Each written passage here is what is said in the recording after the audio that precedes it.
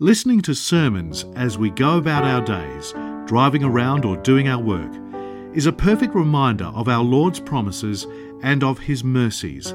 This is the mission of Upper Room Media, to make the Word of God accessible to anybody and everybody. Father, and the Son, and the Holy Spirit, one God. Amen. So today's gospel, the past few weeks, if you've been kind of paying attention to the readings and the calendar and everything like that, it's been impossible to take our eyes off of Jesus, because it's basically been about the story of salvation. We had Christmas, we had Epiphany, everything was as it should be, okay? We can't take our eyes off of Christ. But while we were doing that the whole time, there were two prominent people in the background. And those two prominent people in the background were St. Mary, and St. John. Okay, and that's why St. Mary and St. John hold a prominent place like in the church as well. And when we're going through it, we heard very little actually from St. John. Okay, like we heard some of the conversation he had with some of the Pharisees and things like that. We heard from his mother, St. Elizabeth, but we haven't heard a ton from St. John, except for today. Today we kind of get to hear a little bit more from him.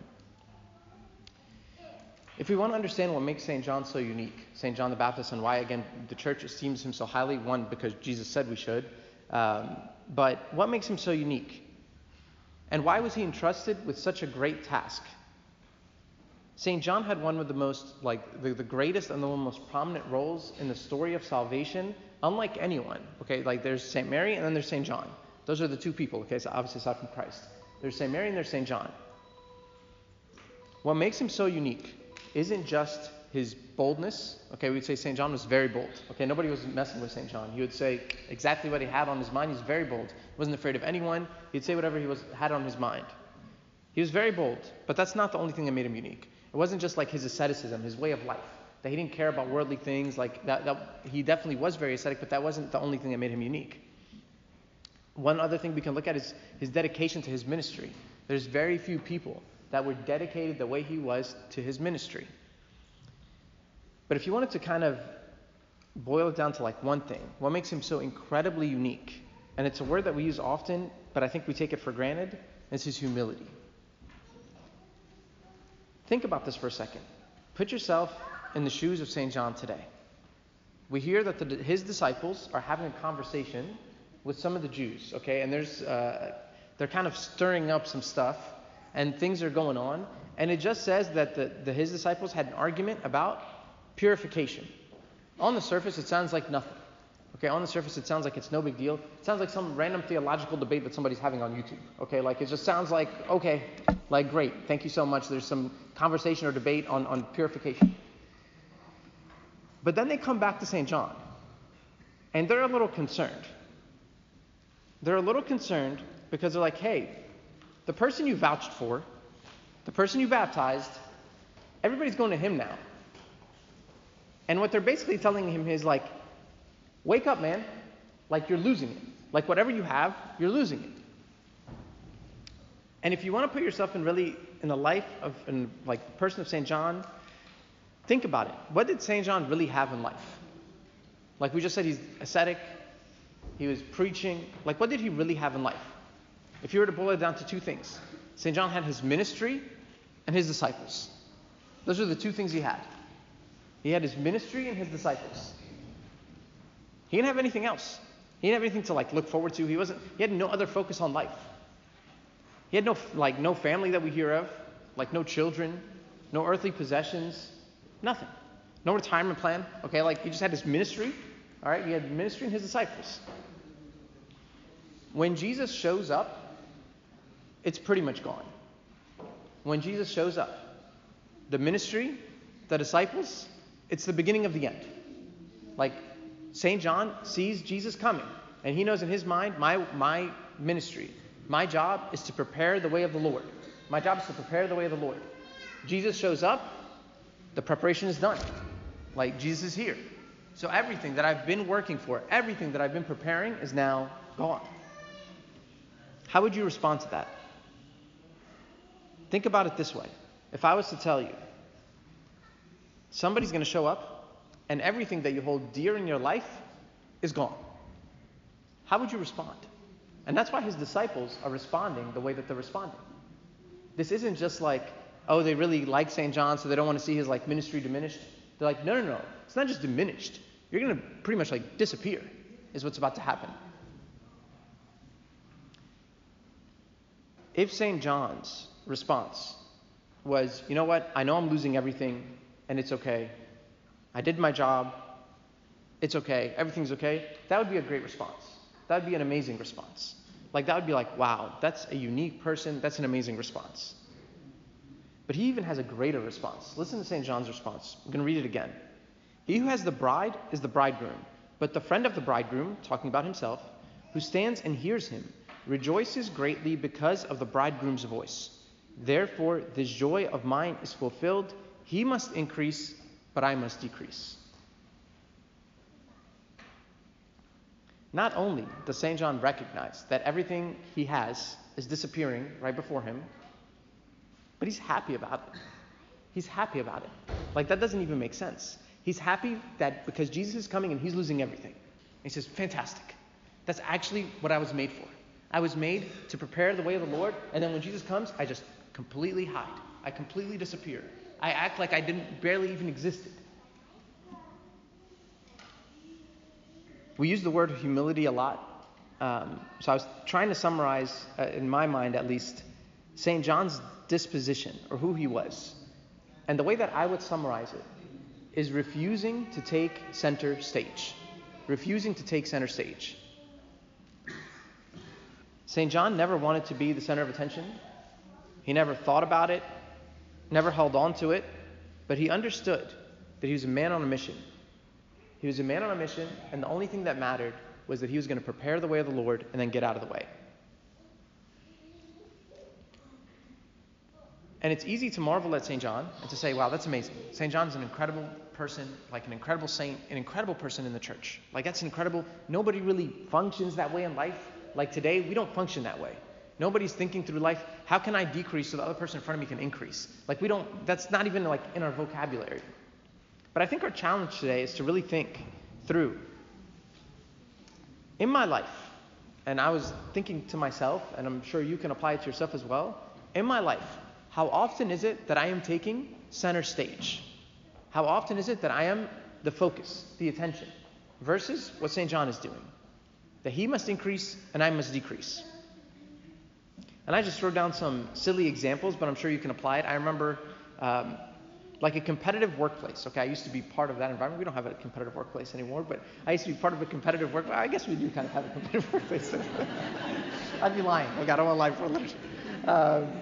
But a competitive workplace. Imagine a competitive workplace. Okay, and I'm sure you can. You don't have to imagine. You can think of your own jobs and whatever. And I remember in the past where I used to work, how often was it that somebody was seeking and looking for shining the spotlight on somebody else? How rare is that? How rare is that? Versus what often happens is we shine the spotlight on ourselves. And you're yeah, but if you don't, you're not going to get anywhere in life, the job and whatever. I think if we're aiming to emulate some of the virtues of St. John, what he'd be telling us is, God will take care of you. Don't worry. But oftentimes, honestly, shining the spotlight on people around you, I'm going to say this again selfishly, actually works in your benefit in the end. But shining the spotlight on people around you helps you be more loving. Helps you feel you know what? I love the person in front of me. In relationships, okay? In relationships. Trying to always win the argument or seem like the smartest person in the room. We've all been there. You're having a debate, okay, whether it's on something silly like sports or, more serious debate. We've all been there where you're barely hearing the argument coming out of the other person's mouth and you're just waiting to, boom, come back. We've all been there. When I serve someone or volunteer in some capacity, am I waiting for a thank you or for someone to praise me? Or am I just happy to say, you know what, I'm so honored that I get to serve and Christ is at center stage. I'm just here to increase him and I decrease and I just disappear and get out of the way. Just the other day, I was thanking someone for doing something around church here, and I go to the person. I said, "Thank you so much for doing that. That was a lot. You didn't really have to. Thank you so much." He's like, "Oh, I didn't do it. So and so did it." And I go to the other person and say, "Thank you so much for doing whatever." He's like, "I didn't do it. The other person did it." And it was just a funny example, a silly example of people just refusing to kind of take the praise. And I loved it so much. And in the end, I basically said, "Okay, I guess an angel did it. Okay, I don't know who did whatever, but somebody did it." But it's a silly example, but it's the spirit of that I love. The spirit of, I'm good. I don't need the praise. I don't need the attention. I don't need to increase, as St. John says. My role is actually the opposite. My role is to decrease. My role is to remain hidden so that Christ appears and shines even more.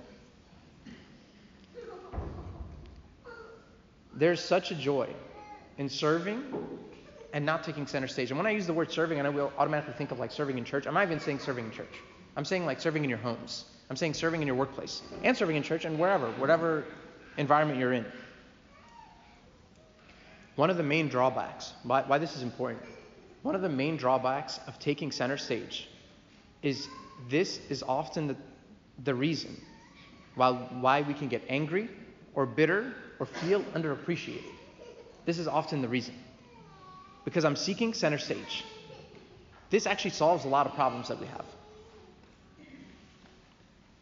And this is an area of life, again, whether you're at church, home, friends, wherever.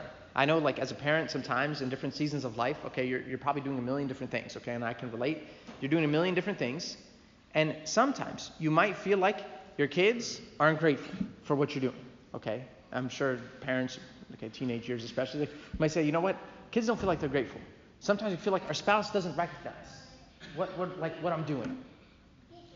And the more, again, when we feel those things, and I'm not saying, by the way, teenage kids say thank you to your parents, okay? Spouses, appreciate your spouses. I'm not saying it that way. But what I am saying is when we feel that nobody appreciates, I'm doing whatever, have I taken center stage? Or am I happy to serve and get out of the way? And that's the question we need to ask. Because when we wrestle with that, the devil's playing with something there. He's looking inside and saying, oh, let me light the flame here. Let me see if I can cause some division. Let me see if I can cause some strife. Let me see if I can cause some anger. This solves a lot of problems. That's why St. John, it's so easy. It's so easy. You go to St. John and his disciples are going to him and he's like, hey, buddy, I don't know if you've noticed. I know you like bugs and honey for lunch. We get it. Okay, but hey, you're losing everything. Everything. Everything. Jesus showed up, you vouched for him, you said, behold the Lamb of God, you're losing everything. Your disciples are gone, your ministry is gone. What are you going to do next? And he says, I never had this to begin with. I told you I wasn't the Christ. I've been pointing to him from the beginning. Why did you think that I was going to be angry at this? This is my whole purpose, is to live this kind of life. This is why St. John was so at peace. He didn't feel like somebody was taking something from him. He never had it to begin with. And everything he did it for the glory of God. And even when the people around him wanted him to take center stage, wanted him to be recognized, wanted him to take control, he said, no, it's not mine. It's not mine to give. He refused. So I don't know about you, but I was thinking to myself, are there areas in my life where whether I do it consciously or subconsciously, I'm not saying we're all selfish and egotistical and crazy people, okay, but it happens naturally. That we have this selfish desire to take center stage. So are there areas in my life where I can contemplate and think about, like St. John, saying, how can I increase Christ in whatever scenario I'm in whatever environment I'm in, and decrease and just get out of the way. Just get out of the way so that Christ may appear and we may disappear.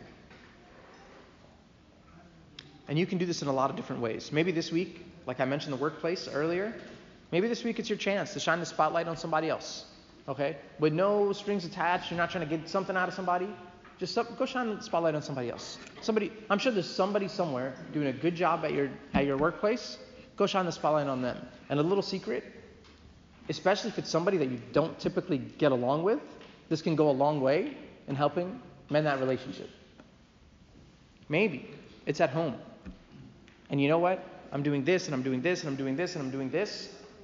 And everything in me is like, nobody notices, nobody's whatever. No.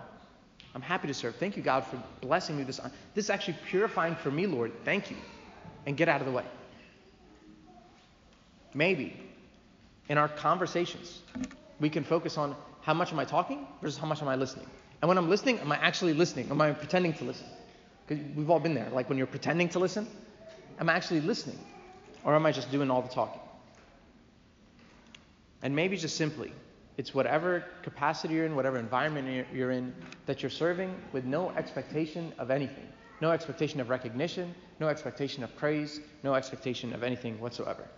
When we do that, and we let God have center stage where he belongs, we're not good at center stage. We don't know how to handle that. But when we let God have center stage where he belongs, then he's the one who can fill that desire in us. And he says, now you're satisfied. Like St. John today. That you don't get even a glimpse of sadness or not at peace. But he says, I'm good. I'm actually joyful today. The whole plan was that he would increase and I would decrease. That's the whole purpose of why I'm here. And that's the whole purpose of why we're here as well. May God give us the grace to live lives that always glorify him so that he always may increase and we may decrease. And glory be to God forever. Amen. This talk was brought to you by Upper Room Media. We hope that this talk has, through the grace of God, touched your heart, and we pray that it will not only inform you, but will also transform you and your life with Christ.